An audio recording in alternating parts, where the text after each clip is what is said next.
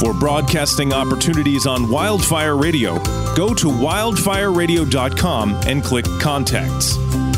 For advertising opportunities on any of our shows, go to wildfireradio.com and click on Advertise. And remember, for all of your concert and sporting event tickets, go to SeatGiant.com and use code WILDFIRE at checkout for a great discount.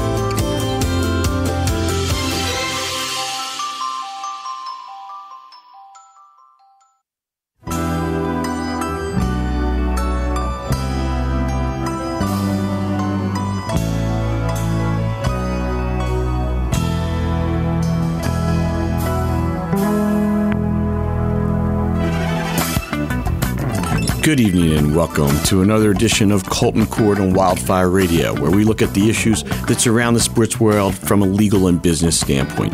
I'm your host, Gerald Colton. Over the next hour, as we do every week, we'll be discussing all those issues and more. And we're joined today by Albert Young, former NFL running back of the Minnesota Vikings, played his collegiate ball at Iowa. Welcome, Albert. Welcome back to Colton Court.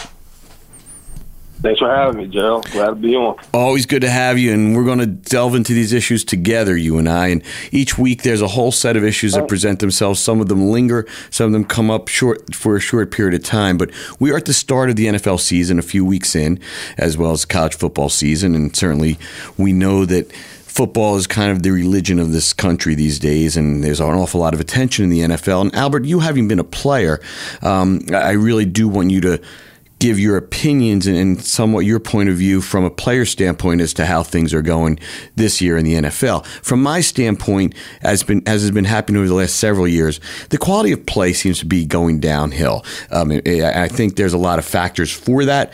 I'm not sure the public actually really feels it completely, but from a standpoint of the way practices go with a lot less contact, the way exhibition season has been reduced to kind of absurdity, I think we go into the season almost not prepared quite a way to play NFL games. What's your feeling from your point of view? I agree with you on that. I think, obviously, with the new plans and the new CBA agreement with everything, it seemed like all the players cared about was getting less practice time. And the owners kind of just gave them to that. Because all the owners care about is their money, and the players get balled up by all the, window dressing and not having practice, where the main issues, they're just getting blindsided on, and you're seeing that right now. So less time at the facility. So, yeah, that's going to affect the play.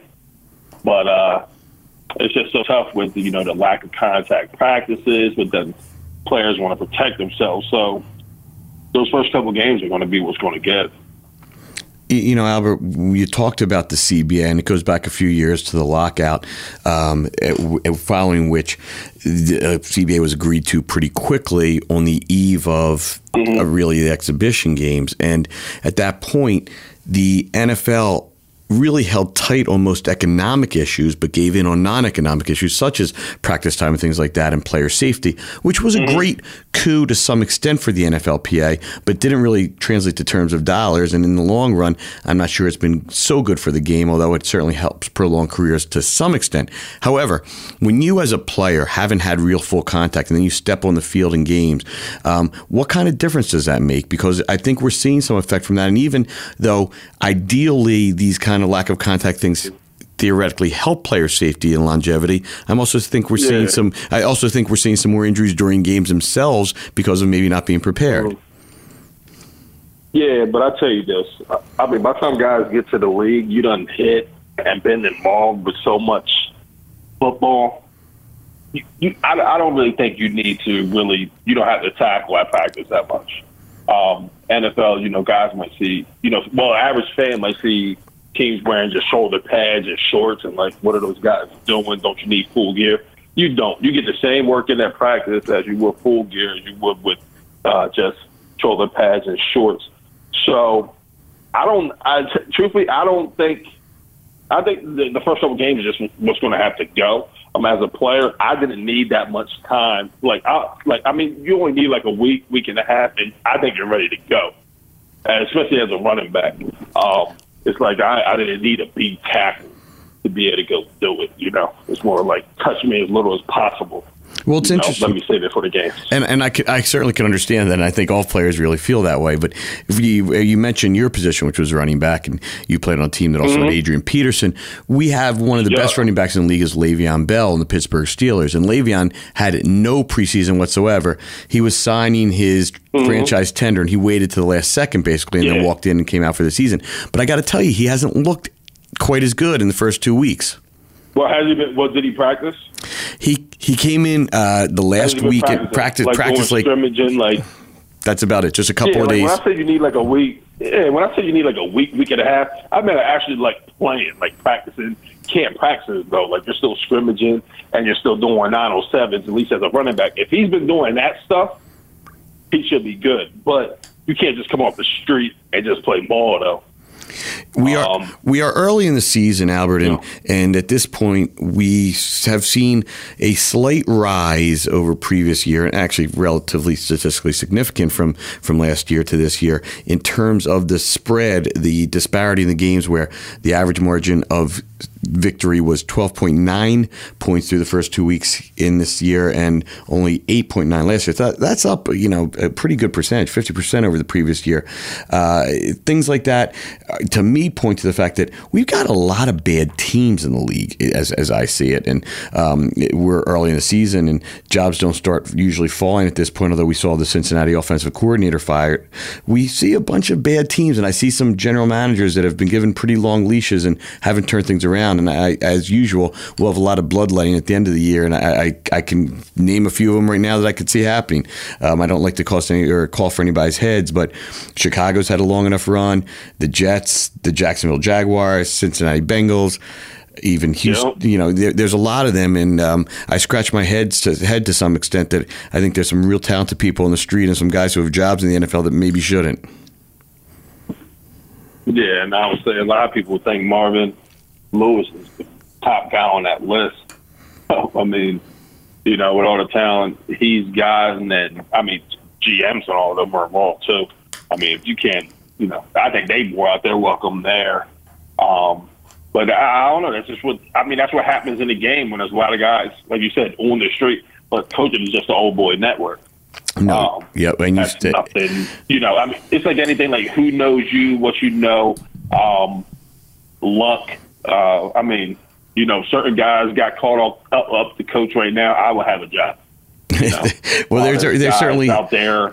Definitely, why there's guys out there. But they all agree too. It's not like I'm not boasting or anything, but it's a fact. It's how it is. Like you talk about football is no different than anything else. It's a big network, and it's just a tight circle. So you don't got all you're doing is just recycling coaches from location to location because you got the same systems going around the entire NFL. Totally agree. So that's you're not going to have any innovation. The last point on the sort of the play in the NFL, and then we'll turn to some other subjects, Albert, is that from my standpoint, this is always my agent standpoint. You see all the time at the end of training camps, as you get down to final rosters, that clubs will cut veterans and keep rookies. And the thing that they will do is, because of the way the CBA works and the salaries work, they will go for that cheaper player, even if he's not as good. If they think over the long run he might get better. So therefore, they often make a choice to choose the lesser player because they're looking for both the lower salary cap hit, as well as potentially the future, rather than put the best team on the field at that time. And football's the only sport that does that. You just don't see that in other sports. And for me, it's a sort of a very difficult situation. It also, to me, shows some of the problems with the way salaries work, that veterans get cut for making too much money. And that's really not a reason to lose their job if they're still the better player. Well, what are you trying to say here? Whether it's work, whether it's cheaper to just get rid of a mid-level guy? Well, I'm trying to understand. Well, it happens all the time, Albert, where a veteran, unless if you're not a real major contributor in the NFL by year 3 or 4, you're going to be gone and replaced by a younger player, even if you're still better than that younger player. Yeah, I was in the category myself. You fell. You one of many. Yeah, I can relate to that. It's just what happens. What it is. Yeah, it's just that whole deal where it's just cheaper to keep you. You know, I mean, I felt like that in Minnesota that they brought in Toby Gerhardt. I think that I felt I was better than quite a few guys in that locker room, so I was better. But either way, it's at a position where you got two guys in front of you that are like big names. So you're not contributing to the point where it's like, hey, you want to invest in this guy? You know, it's just cheaper to go with somebody else rather than pay like that minimum. Yep, and I've always sort of felt that we would hopefully address that, because I just hate seeing guys lose jobs because they make too much compared to a guy that they're better than. Anyway, we will move on. Yeah. And well, last time, Albert, that we had you on, we concluded our show by talking about the Kaepernick situation, and it's still radioactive. It's died down slightly, but it can get rekindled at any point. And he's still on the street without a job, and certainly as we see in the league, he's without question by anybody's standpoint better than a lot of guys who are employed in the NFL right now. And this guy's on the street, and as we've his issue came down to the fact that he started the not standing for the national anthem. He did it initially as a quiet, silent protest that no one initially took notice to, and it's become quite a movement and quite a controversial thing. And we're going to delve into it now. But as you... Well, now I think about it, though, but you got to think, Marshawn Lynch did the same deal, and he said he's been doing it forever, but nobody's been noticing. And now that I think about it, I don't want to just dig back into my memory bank here. I'm pretty sure there's somebody on our team, probably because they're just lazy and just didn't want to stand up for the national anthem. So, but I'm not for sure. But I think that thing is so out of whack because the government got money for getting pretty much advertising, for recruiting for the government, but people don't put that in mind. Colleges, a lot of schools don't even go out for the national anthem. To tell you the truth, that's the best thing I liked about Iowa, is that I didn't have to come out for that national anthem. I was one of those guys that was like that. Like, I'm ready to play. I'm ready to play. Yeah, I wasn't one of those guys that was sitting there singing every word. I was saying in my head, can we hurry this up so I can get to work? So I love that at Iowa. That's the main thing I hated in Minnesota. I was like, we got to go out for the national anthem. They're like, yeah, that's what they do in the NFL. I was like, hey, we got away with it in Iowa. And I can imagine those are a tough 2 minutes as you're in the mindset of playing, where you just got to stand there silently and you're all hyped for a football game. It's like, it's like it's like everybody else. You go to work every day. Are they playing the national anthem? I can imagine, Albert. Let's go. You're hyped in the locker room. You come running out of the tunnel. You come onto the field ready to play football. You're slowing me down. Yep, I can imagine that being. Although that's not originally why Kaepernick started. And I agree with you. There have been other protests. No, but either way, people forgot about the reasoning of it, and now it's all died down on.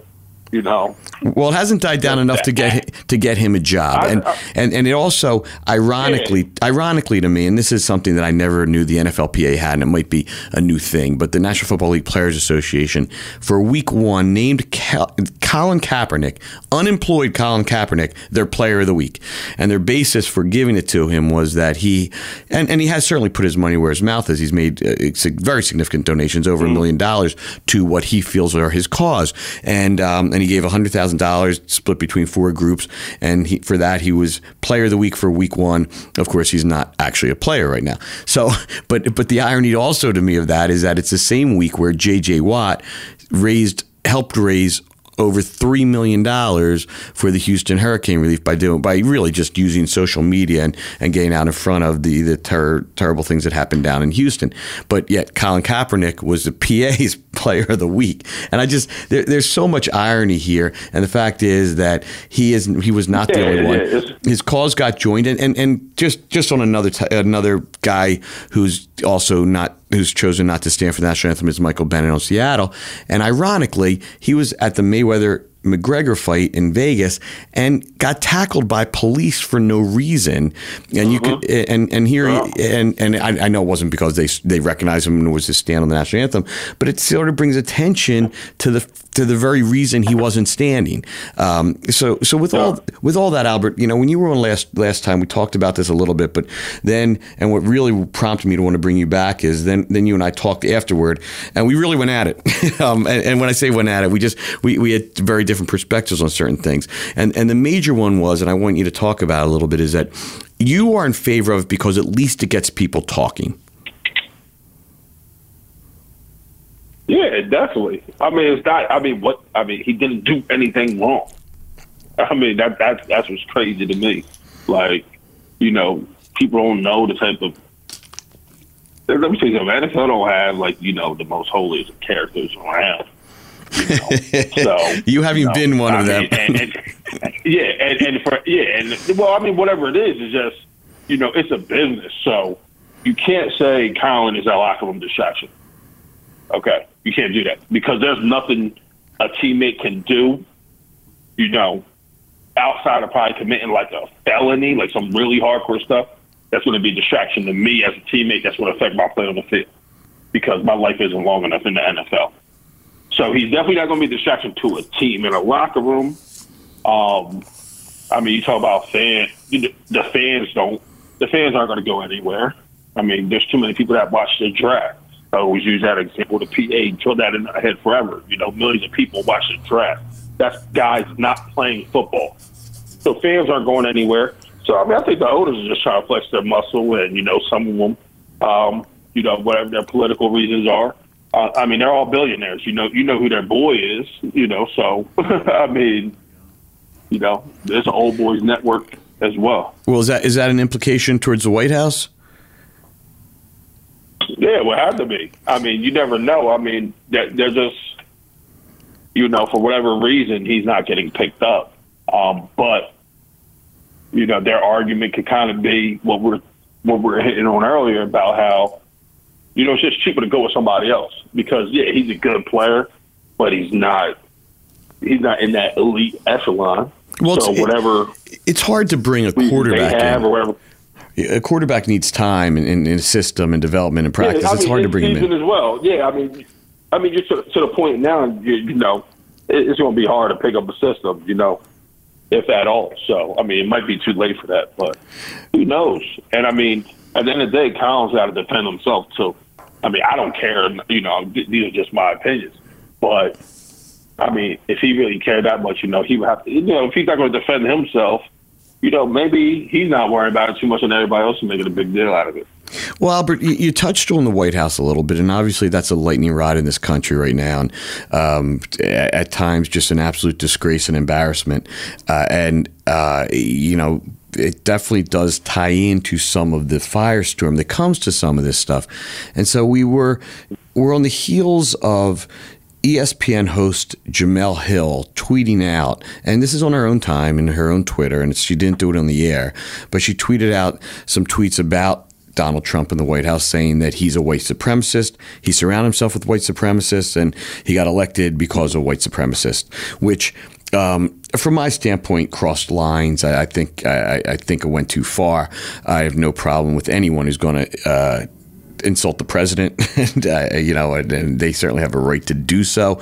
But the whole grouping everybody in and then just casting that whole shadow of white supremacy over it, I think hurts the argument to some extent. It takes it too far. ESPN has not reprimanded or in any way sanctioned her or suspended her. And we do a guilty, not guilty segment every week on our show, Albert. And so I want to start with the Jemele Hill, and I wasn't necessarily going to go into it right now, but you brought up the White House, and it all is all sort of tied together. So my first question is, do you think she's guilty or not guilty of tweets that went too far? I mean, I think in her position, she's better than that. I mean, you would expect, but, I mean, the real question is why do we even have a president to where, that's even a question, so that's more of an issue. So, I mean, I think she'll be all right, but she's guilty of, it's like, I want to go out like that. I mean, no matter how you feel, there's certain things in her position, she's above that. But, I mean, we shouldn't even be questioning whether the president is a white supremacist. Well, she has. I don't believe he is. She has. I mean, he shouldn't be hanging around them, but. I haven't heard that. I think if it was another president, it would be a bigger deal. this is a situation where if he wasn't so flamboyant himself in the public, he said so much, people, could just brush that off. But if it was somebody who, was probably more of what we're accustomed to, people would be more harsh on her about it. So in this case, she's actually going to get away with one because, of the circumstances. Well, she has a co-host, Michael Smith, who has refused to go on the air if they were going to give her any kind of discipline, and they have not given her discipline. And do you think that is the proper? Do you find that ESPN is guilty or not guilty by not disciplining her? I'm more neutral on it. I mean, I don't think enough people. I mean, it's not the first time it's been heard. I follow politics myself. Trust me, that's not the first or the last time somebody's going to make a statement about that. So I wouldn't hold ESPN to any more, higher standards than you would more of the, liberal media out there that make those statements on a daily basis. And you don't think she deserved any kind of discipline? There's a lot of people you have to fire. That's okay. What I'm saying. All right. I mean, listen, when you're in a position that's so public, and you generally have to make sure that you reflect your employer, reflect on your employer better. And she actually did tweet out sort of an apology for the fact that she feels badly for what she cast ESPN as when she's just expressing her own point of views. There's so much involved. What the liberal media. I mean, ESPN. Those guys are more on the. I guess you could say they're probably more blue than they are red as an entire network. So down the road somewhere, she's singing the company line, so they're not going to be too bad. I mean, the ultimate irony again in this whole thing is that the White House actually called for her to get fired, and with all the stuff, right? With all the stuff that's come out of the White House, it's maybe they should. It's crazy. They should worry about what their own people are saying more than what ESPN's saying, especially this president can't be extremely sensitive to people insulting him when the stuff that comes out of his Twitter hands. Anyway, all right. So we don't like to get too political, but it was worth touching on as it crosses over into the world of sports. There's some other stuff, Albert, I want to discuss with you, some of which you may have strong opinions on, some of which you don't, but you usually have strong opinions on most things. So let's talk about Kyrie Irving. Kyrie Irving's been an interesting figure in the basketball offseason, of course, because here you have a star guard for the NBA runner-up Cleveland Cavaliers, just 1 year removed from winning a championship, and certainly still the power in the East. Kyrie certainly number 2 to LeBron number 1 on that team, and yet he says he basically demanded a trade, which he received, to the rival Boston Celtics. It's been an interesting offseason to see such a major trade with Isaiah Thomas coming over to Cleveland, amongst other parts, in exchange for Kyrie Irving. I watched Kyrie Irving get interviewed, and he hasn't really said very much publicly about it, but sort of pressed for his reason. He didn't give great reasons other than he wanted to continue to perfect his basketball skills and things like that.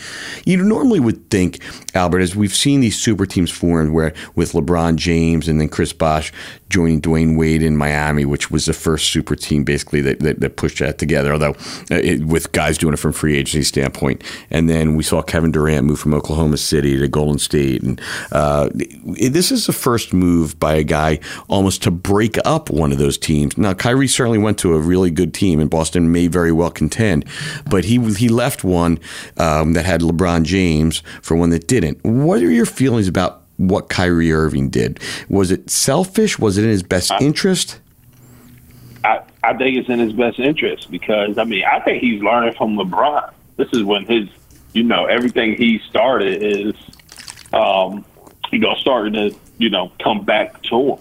Kyrie's been around him and how LeBron is always positioning himself, to contend for a championship. There's all these rumors out with LeBron leaving and, they're coming from somewhere. And there's a good chance that LeBron is going to leave. So Kyrie's probably sitting over here. Well, yeah, it's cool over here winning these championships, but I'm not just going to be someone sitting around waiting, for LeBron to do what he has to do to go. So, in that case, he's putting himself in the best position for life after LeBron. They already got the championships, and, I think at first I was kind of like, yeah, that's crazy. He's leaving the best player in the league, but this best player in the league is about to leave him, and he feels like he can go win championships somewhere else, and he doesn't need to be a sidekick to do it. Great perspective, Albert. We had Clinton Richardson on a couple weeks ago, and we're talking to Albert Young and discussing the various issues in the sports world of legal, contractual natures. On Colton Court. And a couple weeks ago, our guest was Clinton Richardson. Clinton was a guard on the 1983 76ers championship team. And he talked about the mindset of his club then and the players he played with and the whole organization. It was really led by Billy Cunningham, and they had some great veterans in Julius Erving and then Moses Malone. But there would never have been the thought process of anybody sort of being maverick, anybody really worried about themselves. It was all about the team. It's interesting how the NBA has now 30-some years later, progressed to where these guys are really all individuals now. It seems to be more that way than in any other sport. What's your thoughts, Albert, having played in the football world compared to the NBA world? Yeah, I mean, some of it you envy the freedom they have and how such a player-driven league and the money they have. Where you would love to be to that level, but when you have so many guys at the top, players tend to run the show. Football is more, there's players all over, and you can turn over easily. So it's just a different environment, and that's why I also think that's the reason why people love football so much. Well, you had two real superstar Hall of Famers that you played with in Minnesota, in Brett Favre and Adrian Peterson. Yep.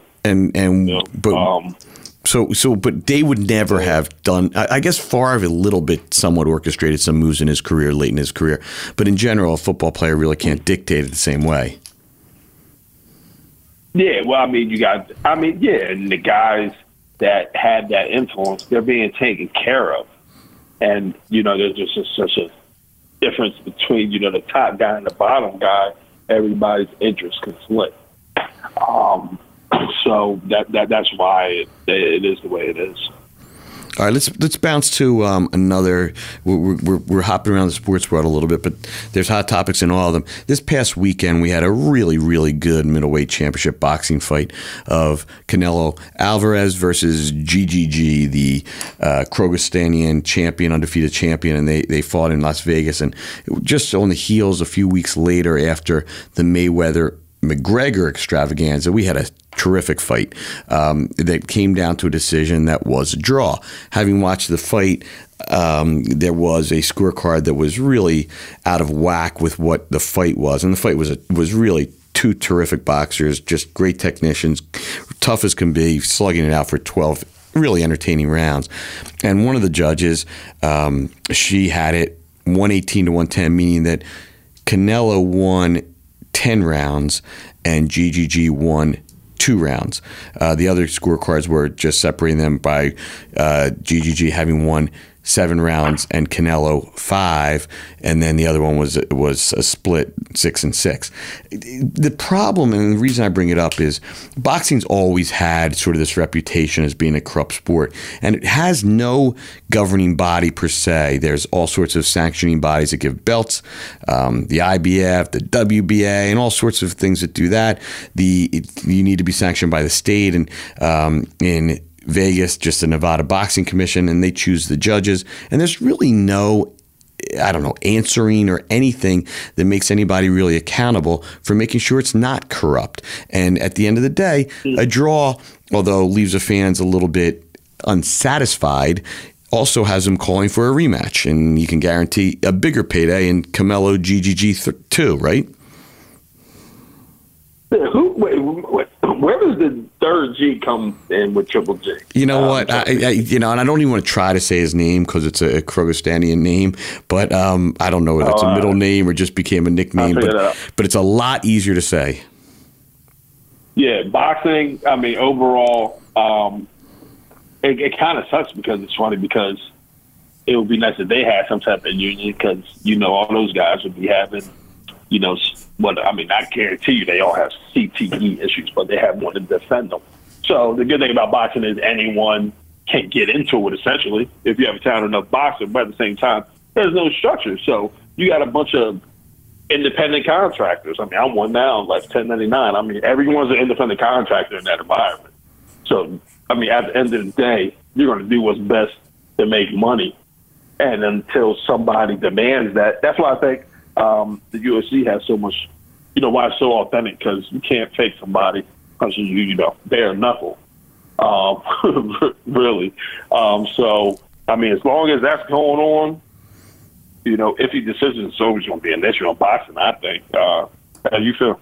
Yeah, no, there's no question. I agree. And it's the one thing that really taints it as you go along. Any other sport, you have a scorecard going along. In boxing, you just have an announcer giving you his opinion, but you don't have an actual scorecard. Yeah. So it's all, at the end of the day, you don't really know how these judges have seen the fight until they announce their scores. And sometimes it's very different than everybody else has seen the fight. And it's an unfortunate, it's a part of the sport that's flawed. There has been calls at times, you want to see the scorecards as you go along, but that would change the way the fight goes, and then it could make it, if you're ahead, you just stay away. So it's probably best the way it is, but you'd also like to have some, more responsibility in who becomes the judges, and apparently the credentials for the one person or that 118 to 110 scorecard that nobody could possibly have seen it that way. Yeah. Really, that either knew boxing or it was not corrupt. You want some accountability that way. But the public will continue to buy this stuff, Albert, right? Yeah, so they're going to, I mean, as long as people are paying. I think people just want to be entertained on a Saturday night at a bar. That's what it's coming to. Because, I mean, until you hit people where it hurts in the pockets, why change it? Well, but they do hit you somewhat. I mean, it costs you $100 for a pay-per-view, or the bars have to pay a lot. But you're right, it is entertainment. Yeah. I was saying for them, they don't have any reason to change what they're doing. So it hits them in a very it hits them in a good way in their pocket, in a very, very heavy way, and it's working. And I don't think it's going to change anytime soon. But it's sort of the common refrain when these fights are over. Let's turn back now to the football world for a second, and something that happened this weekend, and I want to touch on it because I also want to bring up some other past references. And Albert, as I get older, I've got way too much historical knowledge because my life is like the History Channel rather than more current stuff. But Lawrence Timmons, he was now a 11 or 12-year-old veteran in the NFL. He is a linebacker who just signed with Miami after playing with Pittsburgh for his entire career out of Florida State. Timmons has been a Pro Bowl player, a terrific player, and a guy I know who I really, really like, a really down-to-earth good guy. He's from South Carolina, went to Florida State, spent his whole career in Pittsburgh, lives in Miami, and then signed with the Dolphins in the offseason. Yesterday, he did not play because on Saturday with the Dolphins out in L.A. to play the Rams, was it the Chargers or Rams? Whoever they played the Chargers, actually. They were there for that game, and Simmons went AWOL and was found at the airport, like flying back to Pennsylvania for some family issue that they have not disclosed. You as a player, it would take an awful lot to leave a club the eve of a game, wouldn't it? Especially when you're starting. Yeah, I don't know that. I mean, this is the first time I'm hearing that. That's definitely, out of the norm. He didn't report back to anybody? No, they tracked him down through calling family and friends, found out he was at the airport, and then they sent some officials over and actually brought him back to the hotel, although he wound up not playing in the game. They really haven't come forward with exactly what's going on, other than Timmons has said that he wants to rejoin the club and play. So it sounded more like potentially a personal issue or family issue, but they haven't really come forward with it. But it reminded me, I mean, Albert, and this is where I get into the historical perspective a little, there were three very notable issues that this reminded me of that happened all on the eve of a Super Bowl, and I want to touch on them all because for people listening, it might be just interesting to hear these things. And all three of these occasions, the teams that had this happen to them lost the game. First one was in 1989, after the 88 season, it was Super Bowl 16. No, make that Super Bowl 23 rather. Touching my stale memory a little bit. It was Super Bowl 23, San Francisco 49ers, Cincinnati Bengals in Miami. And the Bengals had a starting running back named Stanley Wilson. And on the night before the game, Stanley Wilson had been suspended the previous season before that. So it was the 1987 season. This was in the 88 season and the 89 Super Bowl. He had been suspended for the 87 season for testing positive for cocaine. And that wasn't all that common back then. So he returned and had a really productive season as the Bengals went from going 4-11 in the strike-shortened '87 season to going 12-4 and going to the Super Bowl the next year. And he was a big part of that. So on the eve of the Super Bowl, they're having a team meeting, and it's called for 6 o'clock. And I know this whole story inside out because Boomer Esiason being my client and was the star quarterback and the MVP of the league that year. So they're all sitting around, and Sam Weiss, their coach, always started meetings on time, and this meeting's late, and they're looking at their watches and wondering what's going on. And what happened was Stanley Wilson didn't show up for the meeting. They went to his room, knocked on the door. He didn't answer. They wound up having to break in with security, and he was found doing crack cocaine in his bathtub on the eve of the Super Bowl. So they then went and were deciding how to handle it. And in the time, for some reason, they chose to leave Stanley Wilson alone, and he took off from the hotel. And they never found him. He wasn't seen again for weeks, and missed the Super Bowl. Really? And wound up. Apparently, he went to a crack house in Miami and had all his money on him from selling Super Bowl tickets, and wasn't seen or heard from again for a long time. Stanley, I believe, is actually still in jail for armed robbery because he never played football again, ran afoul of the law. Interestingly, had a son named Stanley Wilson who made it to the NFL, who was a great player himself, but unfortunately drugs took the best of that guy. And the Bengals lost the game, and they lost a close game, and the guys who played in that game really felt that incident had an awful lot to do with it. And then there was Barrett Robbins, who was the center for the Oakland Raiders, and they were playing the Tampa Bay Buccaneers in San Diego after the 2001 season. Now, make that the 2002 season. It was after the 2003 Super Bowl in San Diego. And he went AWOL the night before the game and disappeared to Tijuana. It might be fun to go to Tijuana, but you might want to wait till after the Super Bowl. And he didn't play, and they lost. And when they found him, he was whacked out and thought they had won, and he never even played in the game. And the last one was that I wanted to touch on was Eugene Robinson, and I had a player named Omar Brown. Eugene Robinson was a safety for the if you remember the Dirty Birds, the Atlanta Falcons, who went to the Super Bowl in '98, and they played. I remember that name. Yeah. And Eugene Robinson was their starting safety and their captain, and really well-respected guy. And on the day before the Super Bowl, Eugene Robinson was named NFL Man of the Year for his charitable work. And my client Omar Brown was Eugene Robinson's backup, and he idolized Eugene. He all year long he would just tell me all the things that Eugene was teaching him as a person, as a football player, and all the week of the Super Bowl. So he was preaching to them, do not go out in public. The whole world's watching us. We'll have time to celebrate and do partying later. I know we're in Miami, but don't do a thing. So he gets named NFL Man of the Year on Saturday evening, the night before the Super Bowl. And then that night he disappears and gets arrested soliciting a prostitute on Biscayne Boulevard, spends the night in jail, and then comes and plays in the Super Bowl and plays absolutely horribly in the game. And on the first series, Terrell Davis spun him all around, and Denver went on to kill the Falcons. And I was sitting behind because of the way they gave us the seats. I was with Omar at the time's fiance, now his wife of, she's going on 20 years almost. But we were sitting behind Eugene's family, and they all had their Eugene Robinson number 41 jerseys on. And boy, did they take abuse from people that day. It was, just one of the crazier things. Yeah. So when the spotlight's on, it's amazing how some people break down, isn't it? Yeah, I mean, I never heard of that stuff, but who knows? I mean, you first got to find out why Lawrence is, why he went missing or why he didn't show. And I'm not right. I'm not tying. I want to go to say that happened. I mean, you never know what happened or what's going on. So no, and I'm not tying him into.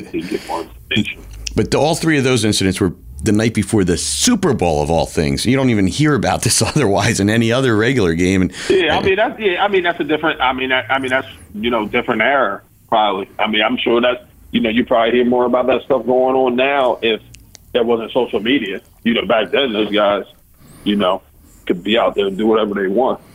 Well, you played in an get away with it. You played in an NFC Championship game, Minnesota playing at New Orleans, and it was a great game. And you unfortunately lost in overtime, and the Saints went on to win the Super Bowl.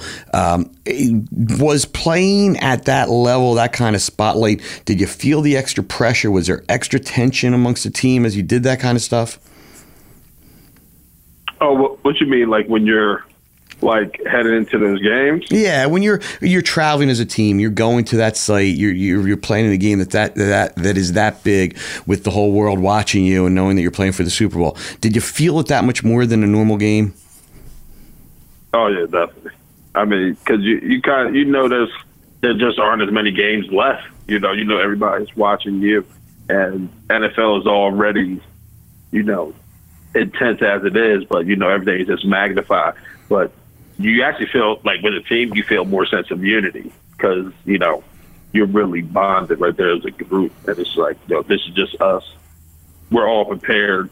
Guys aren't worrying about their job. We're all good right now. We just go play. I was just talking today. It's funny you talk about the bond, Albert, and we had Clint Richardson on, as I said, a couple weeks ago, and Clint talked about the bond of the 1983 Philadelphia 76ers because you really stand together forever when you're part of a championship team. And I was just speaking with Mark Ross, who I know you know. Mark Ross is the Vice President, College Scouting Director for the New York Giants, and he was just telling me about how last night they had a dinner for their 10th anniversary of their Super Bowl championship. What was the third of 4 Super Bowls that the Giants have won, and the Giants do things all first rate. They actually rented out Ellis Island and celebrated their Super Bowl 10th anniversary. But but the special bond, it will exist forever. And unfortunately, you came close but didn't quite get there. So anyway. Let's go into some other issues, some of them NFL also. It's interesting to note as the NFL now is going to have a team in Vegas in a couple of years whenever they get that stadium ready for the Raiders. But they were not in Los Angeles for 20-some years. And you at one point, for a long time, you had the Rams. You also had the Raiders for a short time. And down the road, you had the Chargers, which had started when they were an NFL team as the Los Angeles Chargers, moved to San Diego and were an NFL team after that merger. And now they're back in LA. So LA went for a long time without any teams. Now they have 2. And interestingly enough, over the weekend, the Rams drew 56,000 for their game against Washington in the 80-some thousand seat capacity Coliseum.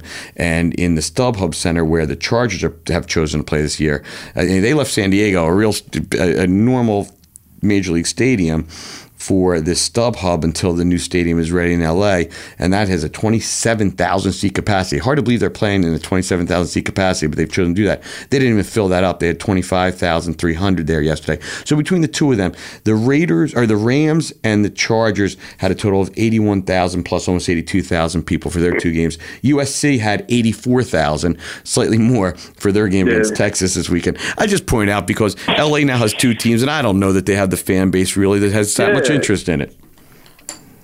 Yeah, no. I mean, I was looking at that the other day, and I noticed that, and I was like, I was looking at the Rams, and I was like, they can't get anyone to go watch one team in LA. Let alone now you're going to make people choose between 2. So I mean, it's like the NFL. That's when just being stubborn. Like that's these owners are determined to make LA work, and for some reason, it's not going to happen. Well, here's and I don't see it. Well, let's dive into the issue a little bit as we analyze it here on Colton Court, which is the economics of it, Albert, probably still work, and here's why.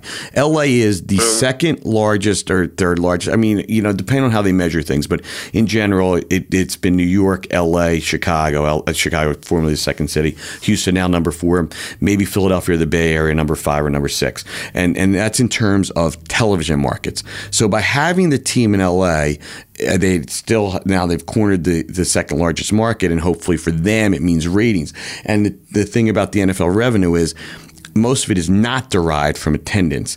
And what they will be able to get in LA, though, is they will make a ton of money on their suites, because there's enough businesses out there that they will want to have their suites and entertain that way, that whether or not they fill the building capacity won't be as significant as much as the premium seating. So at the end of the day, even though to me, when you see it on TV and you've got just scores of empty seats, I mean, really 30,000 empty seats at the Coliseum for the Rams game, it still at the end of the day probably doesn't matter that much in terms of costing them money, because they'll have the television revenue and the suite revenue at the end when they finally get the stadium going.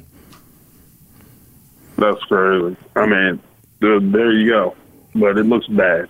Well, it's unfair. I mean, the St. Louis fans were passionate, supported the Rams for a couple of decades, and then they get the team swiped out from under them, which was the second time they've lost the club. And in my lifetime, they lost the St. Louis Cardinals to Arizona, and now they lost the Rams, and they're left without a team, and they're probably not getting anyone back anytime soon, if ever. So it's just interesting as we see L.A., and I have no doubt that Las Vegas will be a very profitable venture for the Raiders, and they'll make sure it is. But you won't necessarily see filled stadiums, but they'll still be able to produce their revenues.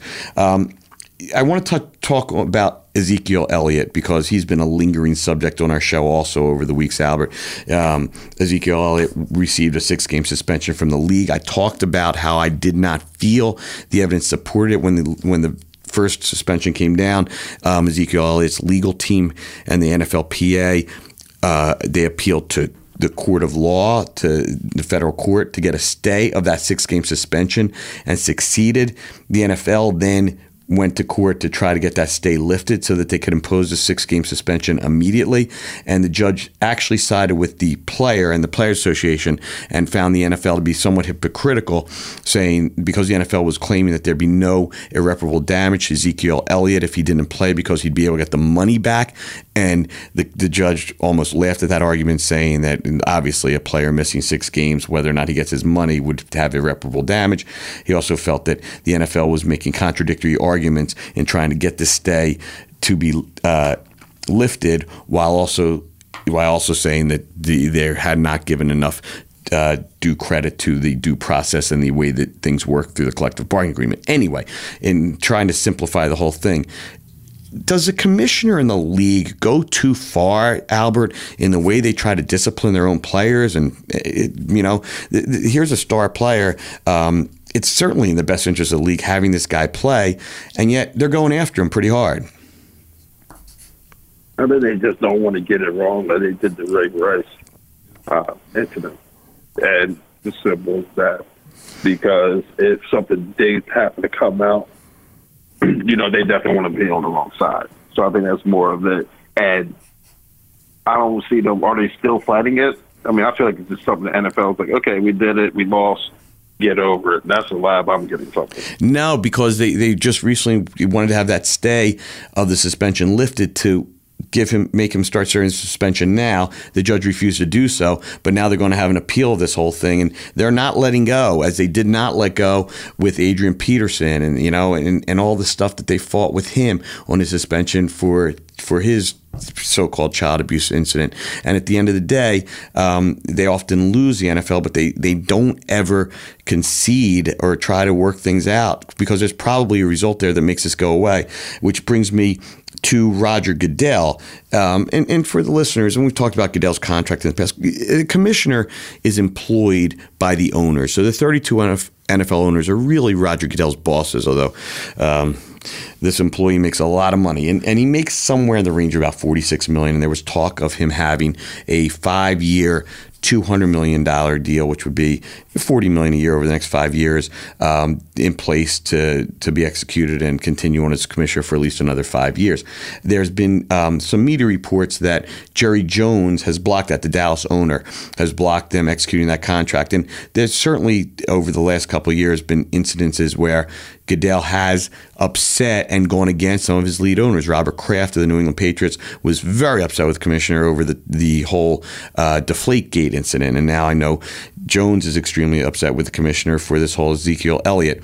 It'll just be interesting to see, Albert, what happens, whether or not they do endorse this contract and let the commissioner go on and make, to me, excessive amounts of money when you have a league that has a salary cap of, in essence, $160 million for an entire roster of players, and the commissioner himself makes $46 million a year. To me, there's something real disparate, and then that commissioner is always reaching in players' pockets, such as, suspending Ezekiel Elliott for 6 out of 16 games, which in essence is, a pretty big portion, like 40% of the season. And I'm going to talk about some fine money that comes down. So I think there's a real awful way that this league treats its own versus the way they treat the players. Yeah, well, I mean, you understand there are two different groups. I mean, once people accept that, then there wouldn't be no difference. He works for the owners. There's going to be no block as long as he's making money for them. They're going to be all right. And it's just that they go head to head, and that's just the contrast you got from the NFL and NBA. They couldn't be further apart. So until then, that's just it's a shame. That's just the way it's going to work. And that's just something I think players come to accept that. They don't expect Goodell to be on their side or anything like that. And it's funny how you say that because there certainly has been a perception amongst players that the commissioner is not very player friendly, and a perception that I absolutely agree with. And yet, when they get drafted, they come up and hug the commissioner, and there was a real movement by people. Yeah, I hate that. I hate that. And all players do hate that. The players that are in the league. He's got so much, I don't know. He ain't your daddy, and stop hugging that man because he's about to, you're going to be going to battle with that guy. And you would think the agents and everybody would have told these guys that before they go on stage. I'm sure they do, but everyone's caught up in the moment and have to do the right thing. So they go ahead with it. Yep, and that is exactly right. You've just been drafted. Your name's announced. You run on stage, and there he is. And it's you've only seen this guy probably on TV, and it's probably an initial reaction and excitement of a young man. But as you get to know the business, you might feel differently. And there are a lot of players who speak out and ask the players not to hug the commissioner because they really don't want to see that go on. But no, I mean, it's the same. Somebody even got to tell them. I mean, maybe. You just got to communicate with guys coming in so they just have an understanding of what they're walking into. They should understand, And they don't, I'm sure they found out after their first week in the league when they got fined. Well, as you know, Albert, there's a great education that goes on. You've spent your whole life playing football, growing up with the sport, playing in college, but you don't really understand the business of football when you first come to the NFL, do you? Oh, no, not at all. And it makes you look at the game that you love. So, because, it's like a business. It's the ultimate, just cutthroat business there is out there. I find it, listen, I'm involved in it. I'm involved in it as a player agent. I love the game, love the people I know in it, but it's the coldest business I know, Albert. Oh, by far. By far. In so many ways. And let's talk about a couple of those issues. One of my players one of my clients is a cornerback on the Pittsburgh Steelers who was a guest previously on Colton Court with us, and we continue to discuss these legal and business issues with Albert Young today on Colton Court on Wildfire Radio. And his name's William Gay, and William is now in year 11 as a cornerback for the Pittsburgh Steelers, and is a tough, hard-hitting player. And the bottom line is, every once in a while, when you're playing the game as hard in the way that William Gay plays, you're going to get penalties, and with some of those penalties, you're going to get fines because as a cornerback, as a defensive back, plays happen, and without intent to cause injury, without intent to break rules, sometimes collisions just happen in ways that they're going to break the rules. And I tell you that because when a player gets a fine, we get a letter. We get a letter generally on Wednesday, the week after the game, telling us that he has a fine, what the amount is, and he has a right to appeal. These fines escalate in amounts as the more and more you get.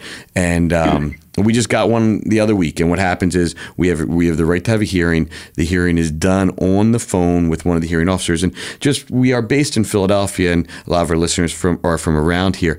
John Runyon is now the vice president in the NFL who actually doles out the fines and then sets you up with the hearing, the former Eagle. And a lot of the hearing officers are former players, one of which is James Thrash, a former Eagle, former Redskin, who we've had in the past. I don't know who's going to be assigned William Gaze, but he got one for the opening week for a hit on a Cleveland Brown. They found the player to be defenseless. What we do is we go over the tape, we go over what Williams' mindset is in these hearings, and it's really interesting. And for the most part, the hearing officers will give a lot of due deference to what the player tells them, and a lot of times the fines are mitigated, reduced to some extent, but they're large. And William Gay's fine for this week for the hit in week 1 is $24,000. That's an awful large penalty, isn't it, Albert? That's crap. Yeah, I was going to stop you there, and it's just. when you set back and you're not playing anymore, and, everybody sees guys in the league getting that money. And I think even the CBA, they need to negotiate. It needs to stop somewhere with these fines because nobody's going out there. The game moves so fast. It's hard for guys to intentionally try to, take somebody out.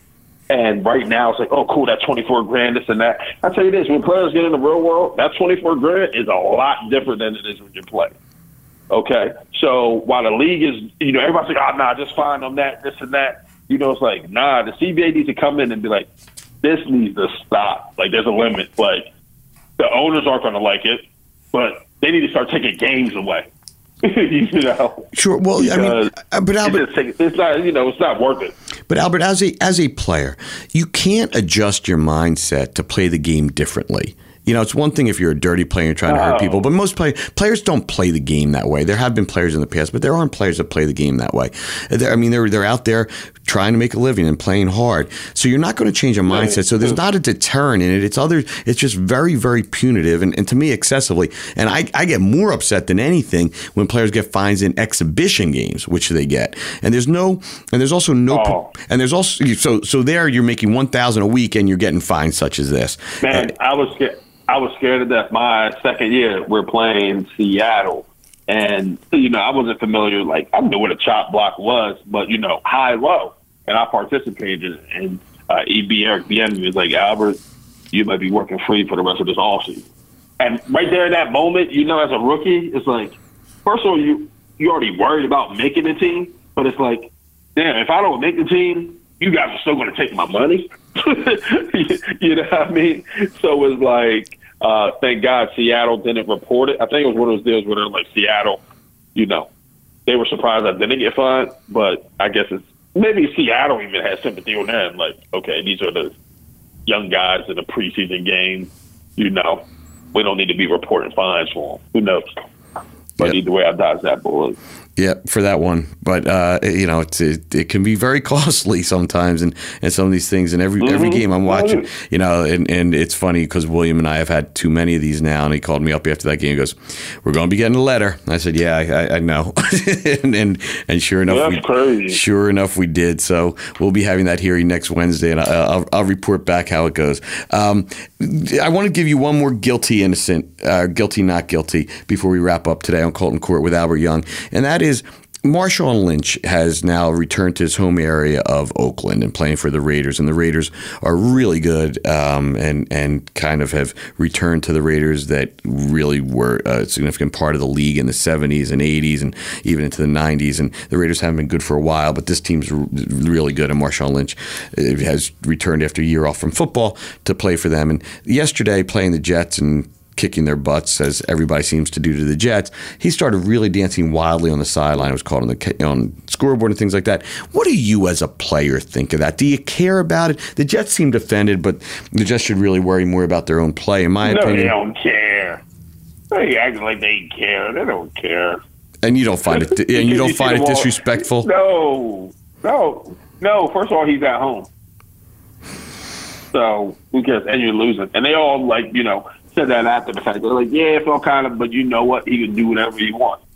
It's like you're already a loser for commenting on that. Like, who cares? Nah, guys don't care about that. I don't think they do. It wouldn't bother me. If you're at home, you're whooping us, and you're getting hyped with your crowd, it's like, you all grown. Like, well, personally, I always like to see personality shown anyhow. The NFL through the years has almost tried to eliminate that kind of stuff. I thought that was great. Yep. I thought that was great. You saw the fans in Oakland dancing.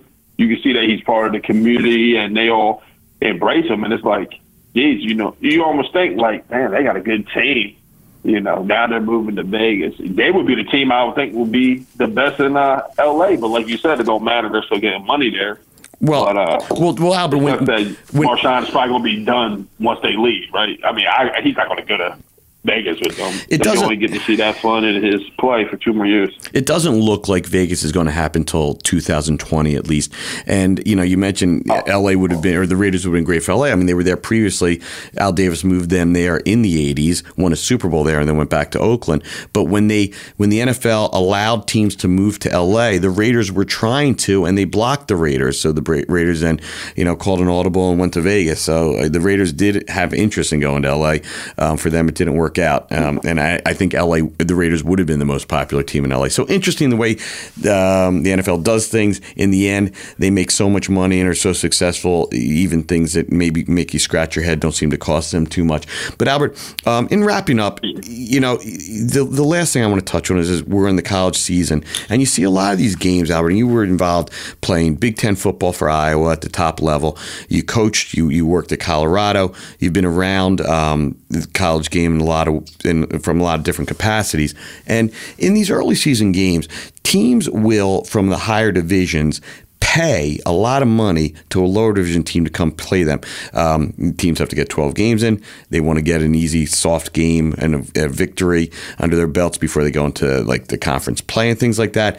And these teams, the smaller school teams, can pocket a lot of money. There was a game this weekend, Louisiana Lafayette made $1.25 million to play at Texas A&M and had to lead at halftime. There was a game earlier this season, I think, where Baylor paid a lot of money to Liberty, and I think Liberty upset them. But do you think that kind of stuff makes any sense? Is good for football, for teams to sort of be paying teams to be patsies? I know it's not good when you lose that game. No, it's not good for football. But this is, I mean, I look at this stuff a little deeper than most. It's like college coaches have incentives also, on wins. So if you're a college coach and it's like you get 6 wins, 7 wins, you get if they're going to allow you to schedule, just patsies, to get there, they're going to do it. So that's something the college fans, you got to hit them where they got to make demands to see better play. Because I think that's just better for the game. I'm with the Iowa, I'm always thinking, I'm like, I think there's not that much to do in Iowa anyway. So there's a lot of people that, it's like a pro team. But imagine you had a non-conference game of like a big SEC school coming into town rather than North Texas that they played the other day. I think the fans would enjoy that more too, and the players as well. Well, as a Rutgers alum, Rutgers played Morgan State in one of those games this past weekend, and after going 0-2, they won 61-0. So I guess probably the Rutgers fans were happier after that game, even though it was a joke, than the 2 prior weeks. Anyway, we'll get into the conference play soon enough, and that's when the teams really cut their teeth. But these wins do help them get to bowl games, and help the coaches hit the incentives, as you said, and probably make the alum happy and pad the pockets of the lesser schools. Anyway, Albert, thank you so much, Albert Young, for co-hosting with me today on Colton Court. We've spent the last hour talking about a number of things with Albert Young, and we will be here next week and every week talking about the legal issues and business issues in the world of sports. For Wildfire Radio, I'm Gerald Colton. Thanks for listening to Colton Court. Court adjourned.